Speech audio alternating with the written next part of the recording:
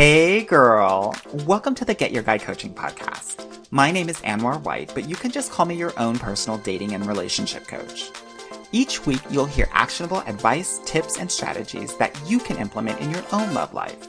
I'm talking about healing your heart, dating effectively, and understanding men so that you can, you guessed it, get your guy. Are you ready to level up your love life? All right, let's go. I never felt the way I do about anyone but you. Hello, loves, and thank you so much for joining me today on the Get Your Guy Coaching podcast. I have a very special guest with me today. Her name is Violet Lang, and she is a love, dating, and relationship expert, and she is amazing at what she does. I am so happy to have you on this podcast, girl. Thank you so much for being here. Yeah, I'm delighted. It's so fun to connect with you. Yeah. So talk to the listeners a little bit about what you do and your approach as it relates to dating, love, and relationships, because every dating coach has their own kind of approach and the way that they think about it. And I have you on the podcast because I love your approach, and I think it really does tap into the essence of a woman. So I'd love to hear you tell all the listeners all about it.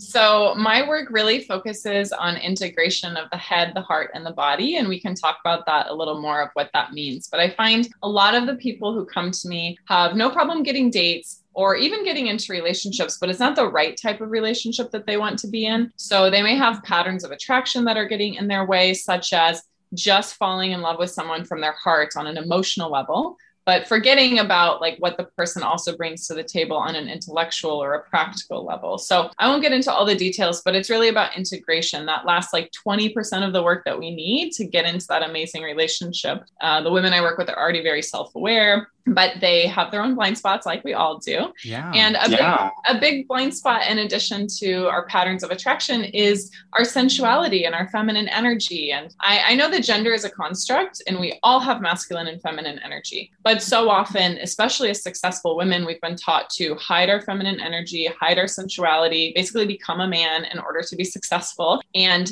then when it comes to dating, we're wondering why everyone wants to just be a friend with us or put us in the friend zone. Yeah. Definitely. How did you get into this work? I think every dating coach has such an interesting story about this. What's yours? Oh God. I never in a million years thought I would be a love coach because I struggled so hardcore with my love life. I mean, I was the person who beat red just when a boy would be like approaching me in class, walking down the hallway. You know, I was so nervous and so shy. And I got married in my 20s almost out of fear. I had this fear, like, well, if I don't get married now, I'm never going to get married. I don't think anyone would choose me. Like, we just got to get this done. It was like an accomplishment, but there wasn't as much intentionality in it. Yeah. Fast forward 5 years, it's a sexless marriage, you know, no passion, no real emotional intimacy either. And I went to business school and I was surrounded by incredible people. And not that my ex-husband wasn't incredible in his own magical ways, but it was no longer aligned with me. So I got a divorce in business school and went off to do consulting and other things. And down the road, I became an executive coach because I love coaching people. I love connecting with people. When I was a consultant, my biggest beef was that I wasn't close enough to like people. It was all strategy, but not enough like heart. So I became an executive coach while I was also working for this company called Yoga Works and on this path of my own personal healing from sexual abuse and from the divorce and messy breakups and dating and all these things that had happened. I was healing on a spiritual and personal level. And one by one, all of my executive coaching clients would say, hey, Violet, I know we've been working on the business stuff and that's cool, but can you help me with this person I'm seeing? Or, you know, I'm not sure what to do in my relationship. I haven't had sex with my husband in 5 years. And so all of my coaching clients for business, we would have a 6-month arrangement. I would say by month 4, we were only talking about personal stuff. Yeah. And I think they could just smell that I was so into this on my own that I had started geeking out on this, but I had a lot of hangups. I was like, love coaching is incredible. I have my MBA. Like, what am I doing? Same, sis. Same. Totally. But when I really listened to not only what I wanted and what I loved, but what people were asking me for, you know, I just was like, okay, this is it. So I became a love coach. I took a separate certification training in addition to my own experiences. And then at some point, I think it was about 5, maybe even 6 years ago, I had been doing half love coaching, half executive coaching, half yoga, half Reiki. I was just like a hot mess doing everything. And then doing it all. Totally. 5 or 6 years ago, I was like, no, I'm just doing love coaching. And as soon as I did, everything took off. It was like, the universe rewards us when we're committed, when we say yes to ourselves, when we say yes to growing, just like your clients do when they say yes to working with you and get amazing results. So I just said yes to myself, and here we are. I love it. I love it so much. So you were, as you were saying, listening to yourself. And then earlier you also talked about kind of this integration or alignment with head, heart, and body. Can you speak a little bit more to that? Because I think it's so central and so important in this work. And I think everyone needs to hear it. Yes. Well, what I found for myself is I would always tell people, I don't have a type, I don't have a type. I date all different sorts of people. But truthfully, I had patterns. I would either date someone who was perfect on paper, had their resume, also, very successful or whatever it is. And I would just be wanting them to like me. But I would think about, well, do I really like them? Yeah. And my answer oftentimes would be no. Like, I like the possibility, but I'm not getting my emotional needs met always. And then I would also sometimes what happens is that I like that they like me, but I don't necessarily like them. Yes. It's like our ego gets a little bit of a pat. It's kind of like we're thinking of it as a joint venture. I work with women who are like, okay, I need a partner like this because I'm going to accomplish these things together. And it's like, great, but how do you want to feel? They're like, well, I want to feel, that we're teammates. I'm like, but don't you also want to feel loved and cherished and adored? It's like we forget about the heart. So I dated people where I just completely forgot about my heart. But then I also dated people like my ex-husband, where we had a good emotional connection at the start, but I found myself being the therapist, cheering them up, like holding space for them all the time. And oftentimes they were kind of angsty creatives, or they were aloof, but they had like so much heart and so much soul. And, I got to be like the mother in the relationship, or the caretaker, which also is not very sexy or sustainable, but is a role that oftentimes we fall into, right? Is being that nurturer. Because if I'm nurturing someone else, I don't have to look at my own shit. Right. So exactly. Letting their heart lead, but then, closing mine off. And then of course, the last category is, I would hook up with people, or I would have sex with someone and hope that it would turn into a relationship. So I was either dating from my head, looking on paper, dating from my heart, but oftentimes becoming the therapist, or dating from my body and hoping something sexual would become long-term. And none of those approaches worked. So I had to take all the puzzle pieces away and create a new puzzle picture that was unique to me, that was really aligning, like you said, my head, my heart, and my body. Yeah. So can you help us to understand that? Because a lot of the women that I talk to, my clients, they are doing exactly what you're doing, right? It's like one or the other. So how can we start to bring them all together and kind of integrate or align them as we're approaching dating and relationships? Do you have any potential exercises for us to at least help us get there? Definitely. So I have a more reflective one that I'll share now, that's just 3 simple questions. And the first question is, what do I want? And of course, we've probably all done this checklist of all the things that we want. But what we want is oftentimes in our mind. We're daydreaming ooh, I want this, I want that. And it's very helpful, but it's not enough. So question number 1 is, what do I want? Question number 2 is, what do I long for? What is my heart longing for? And as people in the modern world, and I'm sure because you work with successful women, we think that we can just hide our longings. But oftentimes our longings are the things that no matter how successful we are, we cannot achieve just by ourselves. So I'll give some examples. Longing to feel safe, longing to feel listened to, longing to feel seen, longing to feel heard, longing to feel significant to someone for more than just what you accomplish or do for them. These are deep longings that we need to get met in a relationship that we oftentimes don't know. So what are you longing for is a heart-based question. Yeah. And then the third question is a body-based question. What do you need? You might want the guy with the great job and the big house and all the things. You might long for someone to help you feel safe and seen and appreciated, but you might need hot sex. You might need someone who's also going to pick up the kids from school half the time of the week. You might need someone who is travel crazy like you are. You might need someone who's fine with traveling across the country for a job. So our wants, our longings, and our needs are a great way to round out and integrate these things. As I'm listening to this, I'm pretty sure that a lot of, at least my clients or some of the listeners, will be like, I understand want and I understand need, but it's this longing, this yearning that it might be hard to connect with. So can we talk a little bit more about that and how to get in touch with that? Because I think sometimes we might have some blockage when it comes to that. Yeah. And I think for good reason, because oftentimes what we're longing for is the thing that we wanted when we were younger, but that we didn't get. So my biggest longing is safety, particularly emotional safety. And part of that is because I grew up with a narcissist and an abusive parent. And so this feeling of emotional and other types of safety, I never really got. So what I did is say, well, screw that. I'm going to be untouchable. I'm going to be successful. I'm going to be smart. I'm going to build a life where I can never be vulnerable. And like, I don't need to feel safe because I got this. But that's different than feeling safe in someone's presence, that I can completely be myself and be vulnerable and have a happy cry. I don't like the word ugly cry, have a happy cry and just like feel that my safety is valued. So one of the things people can consider is, what did I not get that I really wanted growing up? What is it that I've been protecting myself from experiencing, or what have I been afraid to receive? And, you probably do this with your clients, some sort of inner child or reflective exercises about the past.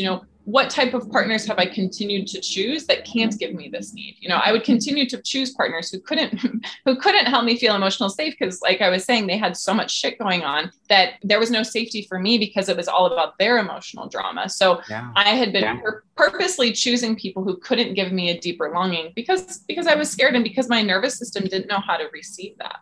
Yeah, definitely. It's interesting that you bring this up. This is the exact exercises that I'm doing with my clients too. When we go through, well, what were those things in your parental relationship that you were yearning for, right? Attention, being cherished, right? A respectful of boundaries, privacy, all of those things are really important. So I just want to encourage all the listeners out there that if you are still trying to figure out what you're longing for, what you're needing for, I want you to kind of go there and really kind of be vulnerable in thinking about those things that you really didn't get. Because I think sometimes when we do this exercise, we want to protect our parents because we love them, but it's not really about that. It's really about how you experience the relationship and being truly honest about that, because that honesty will be able to give you clarity in terms of what you need in your adult relationships. I'm often saying that we approach our adults, specifically our romantic relationships, as the little girls that we are until we can either heal or reparent ourselves in a variety of different ways. So we have to figure out what those things are so that we can figure out what we're longing for and needing or yearning for. Yeah. Absolutely. I love that so I love much. that too. I mean, the reparenting is key. Like, I'm so happy that you do that with your clients. And until we do that, we're just not going to be as fully healed and integrated like we're talking about. Yeah, definitely. So let's switch gears a little bit, because I know a lot of your work is based on pleasure. So I want to talk a little bit about that, because I want to know what pleasure means to you and how you integrate it into your work. First of all, that laugh that you just had was incredibly pleasurable. I was like, oh, I'm so excited. I love it. Yes, girl. I got best laughed in high school, among other things. So yes, I am actually very proud of my laugh, even though it's crazy and loud. I freaking love it. It's delightful. So pleasure to me is anything that opens, softens, or illuminates. So if we're feeling open, if we're feeling soft, if we're feeling illuminated, like, that's pleasure. Now, some people think of pleasure as purely sexual, and it definitely can be through sex, but it can be through the five senses, smelling roses or drinking a glass of wine. It can also be the pleasure of learning something new and growing, or traveling and seeing a new environment. So pleasure is really individual, but for me, I'm a highly five senses person. So when there is a beautiful view and there is also delicious food, and I'm wearing something that feels good on my skin, it's wonderful. It's wonderful. Yes. I love that so much. I think it's a really good way of kind of framing it. And for people that are not necessarily open or haven't allowed themselves to be pleased or to be pleasured, how can they start to think about that, right? I'm just thinking about the women that I talk to, and they might not like to be touched. But I think it might be an interesting exercise to explore what parts of those senses they may like. So what do you say for those women out there that either don't know how to be pleased, or based on what you've just discussed, how they can kind of get in touch with some of those pleasurable moments through the senses? Definitely the senses, like you mentioned, to do an exploration, I say 1 sense per day, and then figure out which of those days was the best for you. So if you picked, taste one day and smell the next day and on, it's focusing that awareness just on that sense, which helps you to dive deeper and discover things you may have never known. Like, oh, I actually really like the smell of grass clippings and I never paid attention to it. Or, oh, actually, I don't really like smell, but I love taste, or I love music. I need to listen to music more during my day or during my commute. So highlighting a certain sense can really help. And then also getting in touch with our bodies, which can be tricky. We can have shame and judgment, and there's a lot in our society that's put on women and women's bodies from a media perspective and a cultural perspective. But when we're able to cherish and honor and connect with our bodies, then we're opening the doorway for more pleasure. It's hard to experience pleasure when we're dissociating or when we're just in our head, or when we're in fight or flight and all of the energy is in our fingertips and our feet and we're preparing to run away. And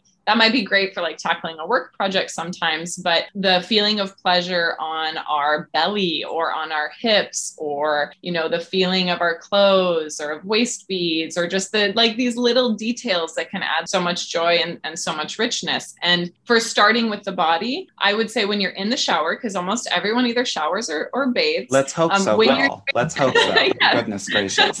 When you're doing your loofah or your soap or your, body butter, pick one word that's important to you, whether it's pleasure or love, and massage that into your skin. Think that you're massaging love into your skin, or that you're massaging receiving or joy or partnership or marriage. And it makes it not just a functional thing. Like, okay, I'm putting on my body butter. I'm adorning myself with this word. I'm vibrating with this word now in every one of my cells. And as you do that more and more, you might, want to touch some other places on your body too. Okay. I'm not mad at it. I'm not mad at it, girl. I love it. I love it. Yes. One thing I wanted to ask you, because you had mentioned this earlier, was about sexual trauma that happens in the past in the body. And as you talk about kind of this pleasure and kind of really cherishing your body, since we know that so many women go through sexual harassment, sexual abuse, sexual trauma in their lifetime, would you mind kind of just speaking to how you were able to get to this point that you're at now based on some of the experiences that you had before, in terms of potentially helping someone that's listening out there get to a point where you're at in what you teach? Thank you for asking that. It's a little tender for me even now, even with all the healing journey, and I'm happy to talk about it. But it's bringing up for me just a lot of compassion, a lot of compassion for all of us going through this human journey and the things we experience and the ways that we shut down. And I didn't realize how my sexual trauma was affecting my love life, because it normally didn't really show up until a little bit later in the relationship. Like the first few weeks and months were cool. Like everything was good. I mean, obviously I was still a hot mess because I hadn't learned some of the things that I now teach my clients, but the sexual trauma piece was starting to show up more when we got intimate, because I would shut down, I would dissociate, and things would just get very routine. And I even had partners be like, what's wrong with you? Why don't you like sex? Or how come you say the same thing every time? Or it has to be a particular way every time. And I was like, ooh, you see me more than I see myself. Like, ouch. Yeah. So, it's intimacy is vulnerable. And I started working with a lot more of these body-based sensations. So there's something called somatic experiencing, which is just getting really present with the sensations in your body, like hot, cold, tingly, numb, open, closed. So I had to start learning what my body was saying, because I had been neglecting my body for the first 30 years of my life. I just wasn't that aware of what was going on in my body. So I had to become more aware of my body sensations and what was going on, so I could set healthier boundaries, so I could, pause and say, I need a moment before intimacy if that's what I needed. Yeah. And also so that I could experience more pleasure. So pleasure practices, more specifically sexual pleasure practices, combined with the self-awareness through somatic experiencing, those two things were the most helpful for my journey. Thank you for sharing that. I think it's going to be really helpful for a lot of people out there. Now, one thing that I know about you, girl, is that you have a more spiritual side when it comes to dating and relationship, right? I know that there's, some law of attraction and some other laws that you kind of weave in there. So can you kind of explain to me how you coach love, dating, and relationships on the more spiritual side?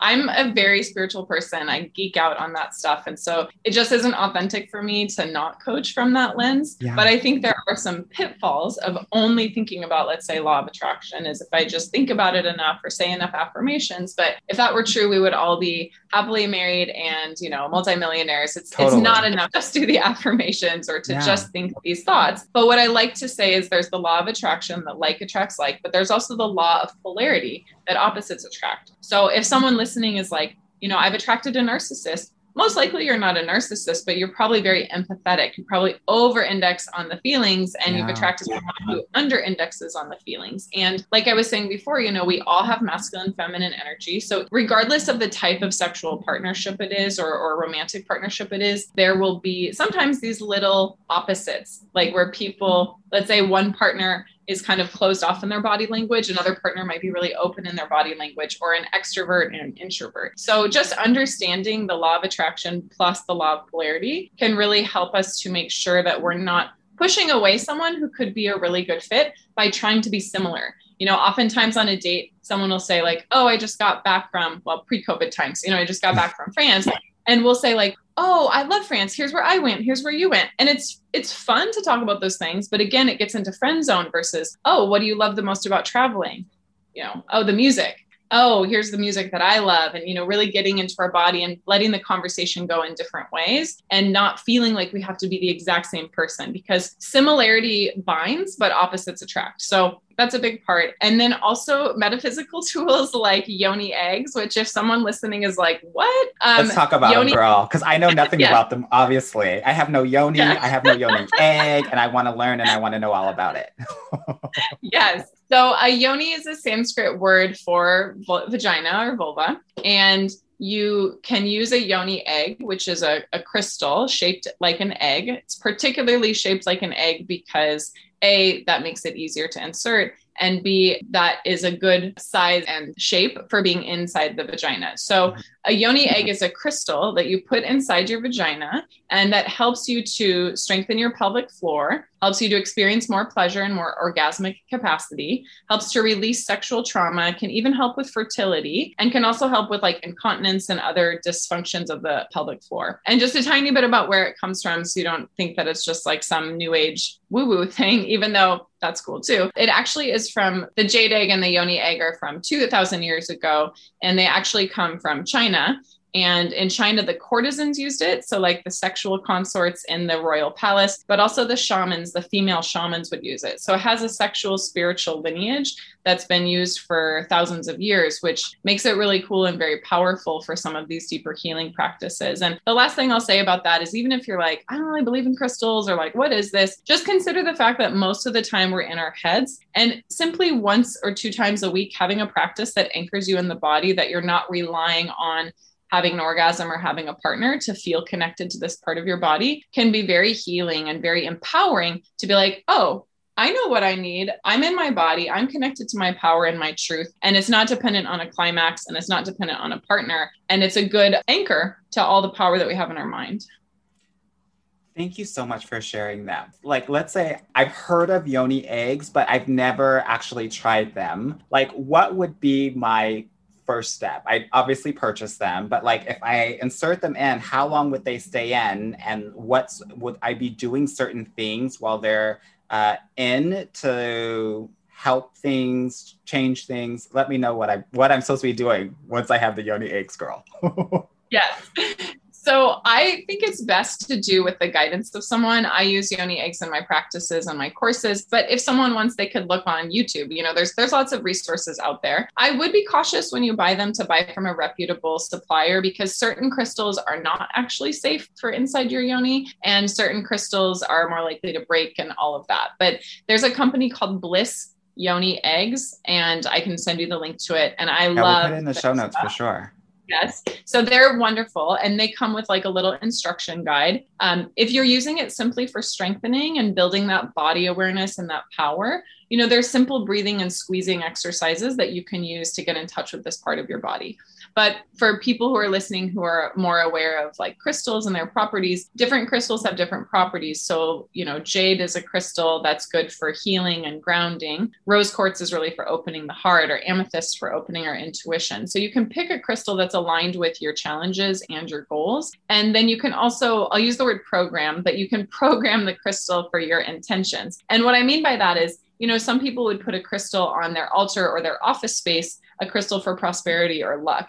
Some people would then say, this is my intention, and put their intention into the crystal. Not only is it a crystal for prosperity and luck, but, may this help me with this upcoming deal, or may this help me with my book proposal. When I work with a woman with a yoni egg and in the practices in my course, there's a practice for power and boundaries. There's a practice for healing from the past. There's a practice for opening your heart. So you can also program the crystal with an intention that is beyond just sexual and beyond just the yoni. And the reason why is because in the Eastern tradition of acupuncture and meridians, as well as the Sanskrit tradition of chakras, our energy body is not just localized. Western medicine is like, if you have a problem with this part of your body, that's where we're going to focus. Eastern medicine says, well, you could have a problem here with a symptom, but the root of it might be somewhere else. Yeah. So even though we're using the yoni egg in the yoni, you could still have an intention of healing your heart, or healing, past memories, or healing a particular pattern that you're going through. So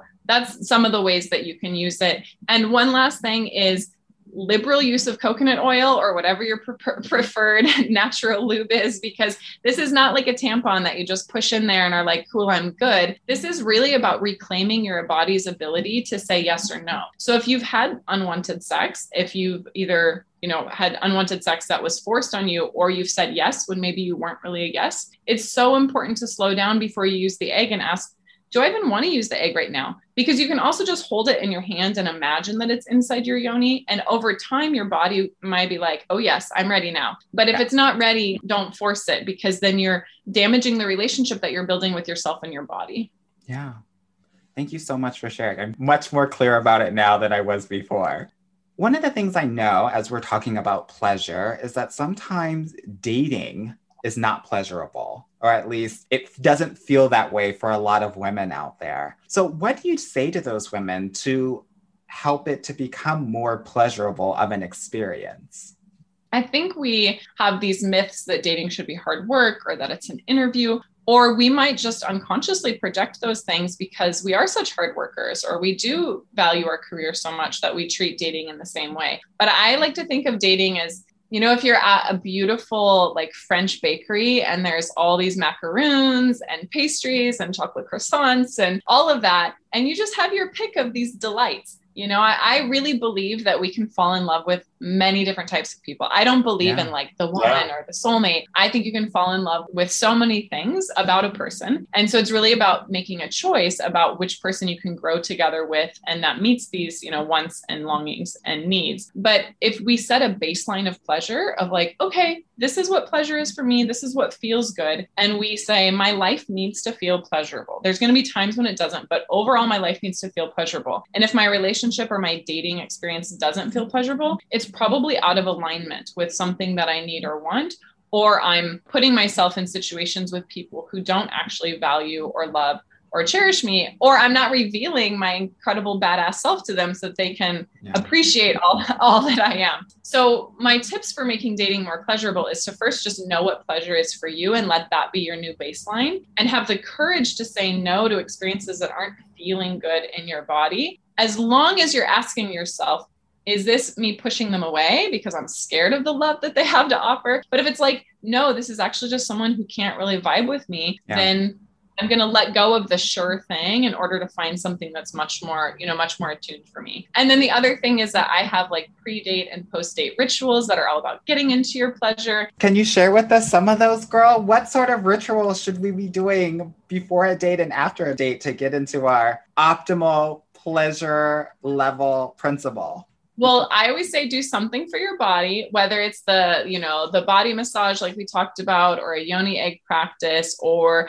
putting on some music and getting into your hips and, waking that body up, but do something to get into your body and do something to get into your heart. So you could put a hand on your heart and say, I'm completely lovable and worthy of love. Or you could do something that's heart opening, like make a gratitude list of all the things that are awesome in your life. Or I have my clients make something called 50 Reasons I'm a Catch, and I have them read it before a date. So they're like, regardless of what happens, I'm awesome. And I don't have to twist myself into a pretzel in order to get a second date. So something in the body, something in the heart, and then something to remind yourself of your confidence. Those are some simple ones. I love that. And what about post-date? So post-date to me is all about getting in those five senses and enjoying and celebrating. Like, I had a date, and no matter how well or not so well it went, like allowing yourself to relax, because the first thing we want to do is go into our mind and think, oh, when he asked me this question, I guess I could have said it differently. And we get so over analyzing. And instead, if let's say we've saved ourselves a nice bar of chocolate, or we're putting on some music we like, or we're having a glass of wine, or we're vegging out and watching a Netflix show, like do something that gets you out of your head so you don't go there after the date. And the other thing that you can do is say, what did I learn?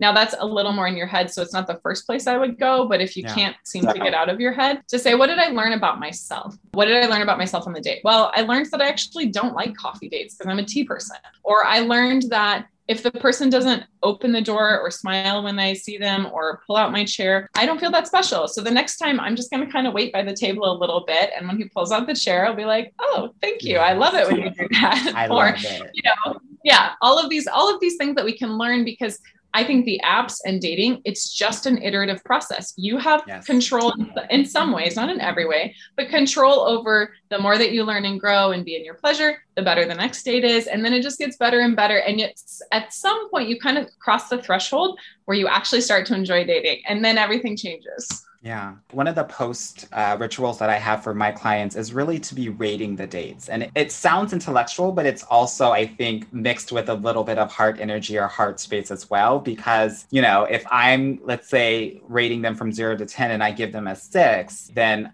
we need to figure out what that 6 is all about, right? And that usually kind of transcends and talks about intellectually, but also maybe something within the body. Maybe he was too close to me, right? Maybe he did this and I didn't like it. Maybe he was judgmental when I was vulnerable, or things like that. And also the follow-up question is, what would it look like if it were a 10, meaning the date? Like, what would have needed to happen? And again, as we've been talking about in this entire podcast, it's all about pleasure. It's all about understanding what you like and what you don't like, and helping you understand who you are so that you can really represent yourself well when it comes to relating to other people and being able to express and communicate the likes and the unlikes, let's say. Mm-hmm. Yeah. I'm so glad that you do that. I love that, because, we can't get what we're not aware of that we want, and also what we don't express. Sometimes as women, we're taught to just be quiet and hope we get what we want. And it's ridiculous. Like, people aren't mind readers. Right. So it sounds like such a powerful practice. Yeah, definitely. Good. So I asked this of all of my guests, but girl, how did you get your guy? And just FYI, I want you all to know she is married with a beautiful, gorgeous daughter and a lovely family, but I got to know how you got your guy. It's a pretty crazy story. We met in a dream. I had a dream about him before I met him in real life. So I was dating someone else at the time. It was not super serious, and it was not exclusive. Let me just say that. But I had been dating someone for about 6 weeks, and I was in that pattern of where it was good on paper, but the heart wasn't, I'm not sure. The body-based stuff was also good, but I felt myself just kind of retreating a little bit and then reaching, like that retreat and the push and pull. Yeah. And he was pretty sarcastic. So I think my heart was just too sensitive for this person, and that's okay. They're a wonderful person, but just not the right match for me. But I was kind of struggling with letting them go because sometimes that's hard to do. Yeah. Anyway, I was kind of meditating and asking my guides, and, I'm into all of the spiritual stuff. So I was kind of exploring on a spiritual level what I should do next. And that night I had a dream, and in the dream, this person comes up to me, puts his hand on my heart and says, Joe, the person you've been dating, Joe's a 10 and you're a 100. What are you doing with that guy? So I woke up laughing, and I was like, okay, universe, I got the message. Like, I'm not supposed to be with Joe. Cool. And then 3 weeks later, I go to this event on lucid dreaming. And this guy walks up to me after the event, at the end of the event, because the event is all about, dreaming. And he's like, I'm Jason, and the rest is history. So I met him in a dream. And then at an event on dreaming 3 weeks later, because when he walked up to me, I was like, oh my God, that's the guy from the dream. I didn't tell him because I didn't want him to think I was batshit crazy. But then on our first date, I did tell him. I was like, I have a story for you. And when I told him I met you in a dream and you told me to break up with the guy that I was seeing at the time, and here I am on a first date with you, I was a little scared of what he was going to say. But he said, I was claiming you before I met you. I like it. So he was totally down. I love it. So when you guys first met, what did that interaction look like? When he came up and approached, in my head, again, I was thinking, oh my God, this is the guy from the dream, but I didn't disclose that. How did you know? Did he look similar, or you just felt it? Yeah, both. He looked similar, except I always say in the dream, he had less hair and wire rim glasses. So it was almost like him in 15 years or something. Okay. In the dream, he looked a little older in the dream than how he looks in real life, but similar face, same height, same kind of presence and energy. And when he put his hand on my heart, it was like a big hand in the dream. And he also just has like a bigger guy. And so it just, I just knew it was him. So he really did put his hand on your heart? In the dream, yes. Okay. I was like, what? I woke up and my heart felt warm, and I woke up laughing. I was like, this is ridiculous, but whatever. I didn't think it was an actual person until I met him. So when he walked up in the event, I had this knowing that it was him because of how he looked and also his energy, but I didn't say anything. And then as we were talking about, kind of spiritual things, because it was an event on dreaming. And turns out his friend was leading. It's not like he's big into dreaming like I am. He actually rarely has dreams, but his friend was the one who was leading the event. So he just came for moral support for one of his friends that he hadn't actually seen in years. So it was just this weird story. But I always like to tell my clients, there were sparks, but different than the sparks that you think. We felt drawn to each other and interested in each other, but it wasn't like, oh my God, I want to rip your clothes off. It was like, wow, this is really cool. I'm getting illuminated. I'm feeling connected. I want to learn more. There's something here, but it wasn't this head over heels, oh my God, sort of thing. I like to say, we have our chakra system. The upper chakras are about spiritual connection and vision and expression and heart. I think it's good to start there. If you don't respect the person, if you don't want to have a conversation with them, what good is it to have a sexual connection? So we really I felt these sparks and this curiosity and this intrigue, but it wasn't oh my God, I'm so smitten sort of energy. Yeah. And when did you know that he was your guy? At that moment, or did it take a few dates later? Ironically, it was much later, because even though there were all the signs in quotations, I had been burned so many times by thinking, oh my God, this person is the one. And after the third date, I'm fantasizing about the wedding, and then they ghost me, So I realized that even if I have a vision or a dream or a desire, that the person still needs to step up. The person still needs to treat me well. And totally. I always say, there's physical intimacy, there's emotional intimacy, and then there's practical intimacy. And as women, so often we disregard the practical. We're like, yeah, he only calls me once a week, but the emotional chemistry is really good and the physical chemistry is really good. It's like, if he's not consistently making an effort with you, there is no relationship. So I had to make sure that there was the practical intimacy, that things were progressing. And, we had some ups and downs. The first few months, he wasn't sure he wanted a relationship. I was sure I wanted a relationship and to have kids. And, so we had some conversations that we had to navigate. And I actually tell my clients, until you're walking down the aisle or until you're engaged, please don't say he's the one, because you just never know. And it's not that you can't say that, but when you do, you give your power away. It's you saying there's only one person who can make me happy and fulfill my love life. I think on a spiritual level, I probably knew that this was something incredibly special, but it was probably, I would say the summer we got engaged. We got engaged about 5 months after becoming exclusive, 8 or 9 months after we met. So it was fast, but for me, perfect. So after we'd been dating about 6 months, it just started to feel really good and connected. There wasn't a particular moment, other than we did talk about babies, and he was like, yes, I am going to put a baby in you. And we weren't yet married, but I was like, oh, okay. We love a man with a plan, girl. We love a man with a plan. Exactly. And so we didn't start trying then or anything, but it's his vision and my vision aligned, and we had gone through enough of the rupture and the repair that we had built some foundational respect and that practical closeness of dependability and integrity, that we were both committed and both in it and both, willing to be vulnerable and still keep going. So yeah. Thank you so much for sharing that. I think it's so beautiful. It's interesting that you mentioned something about you being ready for a relationship and the guy not being ready for a relationship. Would you mind just sharing? Because I think that's the case so many times, because I think women and men have different paces when it comes to getting ready to be exclusive. And what I know about Maslow's hierarchy of needs and self-actualization is that oftentimes men aren't ready because they haven't actualized themselves. And oftentimes that means like their career needs to be at a certain level so that they feel like they can provide and really be there for the amazing woman that is beside them. So what did those conversations look like? Like in terms of, I'm ready, you're not, like, what did it look like?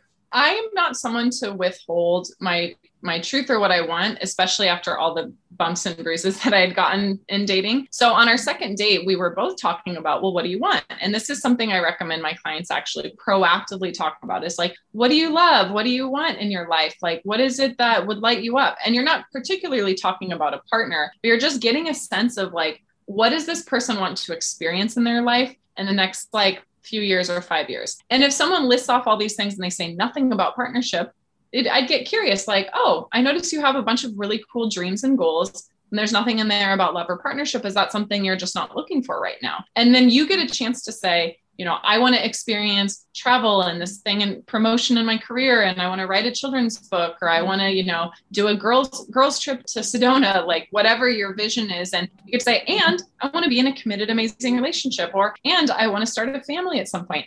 And then I tell my clients to always say, it doesn't have to be with you. We're not putting the pressure on the person, right, but we're just saying, here's what I want to create. Here's what you want to create. Is there any similarity? So when Jason and I had this conversation, at some point it came up that he wasn't ready for a relationship. And I shared my heart. I was like, oh, I feel so sad hearing that because I feel really connected with you. And, I'm wanting this and I'm ready. But if you're not ready, like, let's just talk about what that means. And our second date, we didn't make out or anything. Like, it wasn't a traditional, like, we're getting closer and closer physically, because I pulled back a little bit thinking, well, this person might not actually be ready. And I need to take that into consideration. But I also didn't cut it off thinking, well, like, okay, bye, you're not ready. Like, you don't fit into my agenda piece, because sometimes we are so rigid about that I think we can miss out on the love that is there. And I don't want someone to wait for someone to be ready, but I also don't want them to be like, next. Yeah. If the person could actually be in a great partnership, but they just have some things that they're continuing to tweak on. So I think it's important to ask, and I did ask Jason, what would you need in order to feel ready? And is it something that I can even influence? And most of the time it's not. So it's not personal if the guy doesn't want to commit. It's just something that he's working through. Jason had gotten out of a relationship a year prior, and he hadn't felt like he had had enough time to be ready for a relationship. He's like, I just don't feel like I'm ready yet. I just got out of a 4-year-long or 5-year-long relationship a year ago. And I never expected to meet someone like you right now. I was still kind of in the dating world and just, kind of getting ready and figuring out what I need and what I want and enjoying all of that. So, it was hard, but I told him, like, okay, well, I'm going to keep seeing you, but I'm also going to keep dating other people, because I can't put all my eggs in one basket if you're not also doing the same. Now, we did agree to be sexually exclusive, and that's kind of a baby step towards exclusivity that I recommend to my clients. So for some people, it feels good. For some people, it doesn't. So of course, take it for what it's worth. But, we had been dating for a while and we weren't boyfriend, girlfriend yet. He wasn't ready, but we were both ready to experience sex together. But I didn't want us to be sleeping with other people. It just didn't feel as good to me and safe to me. So we agreed that we would be sexually exclusive, but that we could still see other people, for a coffee or a hike. And if we started seeing someone that we were sexually interested in, then we would need to tell the other person, hey, I'm starting to have strong feelings for this person. And then we would probably stop sleeping together during that period. That never happened. We were able to stay sexually exclusive. I actually don't know if he ended up dating anyone else. I went on like 2 or 3 dates with 2 different people that it was never physical at all. But it helped me realize, like, I am not giving my power away. I'm not hopelessly waiting for this person, but I'm also not cutting them off. I'm going to see what develops, and we're going to keep getting closer. And the last thing I'll say is, I kept telling him, it really hurts to not have your full heart. It really hurts to not be completely with you. I'm longing for this, whether this is with you or someone else, like to be physical with you and not have all of these other pieces of the puzzle is just so challenging for me. I don't know how much longer I can do this, but I do really care for you. So I wasn't just like, yeah, it's cool, whatever, you can come over and we can kick it and like, bye. Like I was being totally transparent, but still taking care of myself by dating other people and being open to other people. And, you know, I have clients who are like, I am so not comfortable with that. A, I'm waiting till marriage to have sex, or B, you know, I don't want to date multiple people. So I always say, circulate your energy. You don't have to circulate your energy with different men, but circulate your energy with your girlfriends, or plan a trip for yourself, or go to the museum, or take a class, or, you know, explore a hobby. Like this person cannot be your source of pleasure and cannot be your source of lasting happiness. And you always have options. Like if you met someone amazing, you're going to meet someone even more amazing if you decide that this isn't the right one for you.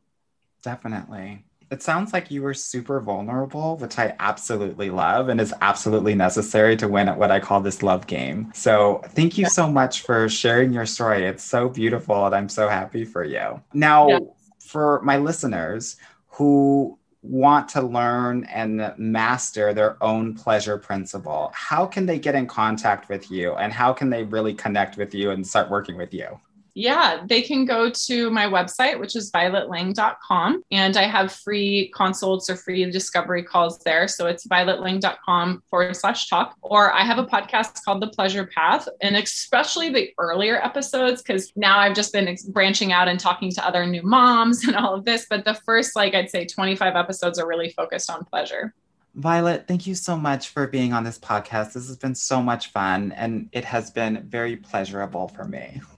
Thank you. It's been so fun for me as well. I admire and respect your work, and it's so fun to connect in this way. And I just want to share one tiny tidbit that I forgot, which is that Jason did ask me after I think we'd been dating about 3 months. He was like, thank you so much for being patient with me. I'm really ready. Like, I want you to be my person. Like it's it. And so it's not like you're going to have to wait forever for a man to be ready to commit. Oftentimes, like sometimes they're just a little bit slower than we are. However, at the time I was like, I'm dating 2 other people. I'm not totally ready yet. And then I was really stressed because I was like, oh, am I messing this up?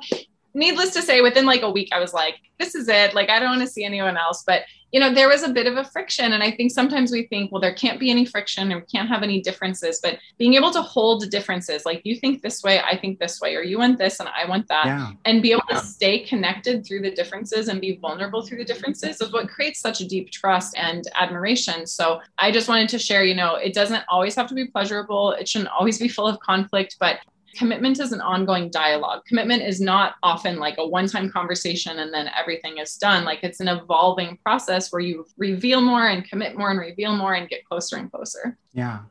Thank you for continuing that, because I literally 10 minutes before recording this podcast had a client reach out to me and say, do you remember so-and-so? He's just come back and he's like, actually, no, now I want a committed relationship, right? So to your point, it happens all the time, right? Because of the different pace that we go at, right? When it comes to this relationship and love thing. Awesome. Well, Violet, thank you so much again for joining us. And so happy that you were on here and sharing all of your wisdom. Such a pleasure. You're such a great host and do such amazing work in the world. So thank you so much, Anwar. Thank you. All right, y'all. I will speak with you the next time. Bye. Hey, girl. Thank you so much for listening to the Get Your Guy Coaching podcast. If you like this episode and want to talk with me personally, please book a free consultation at www.getyourguycoaching.com/apply or subscribe and leave me a review wherever you listen to your podcasts. Talk soon.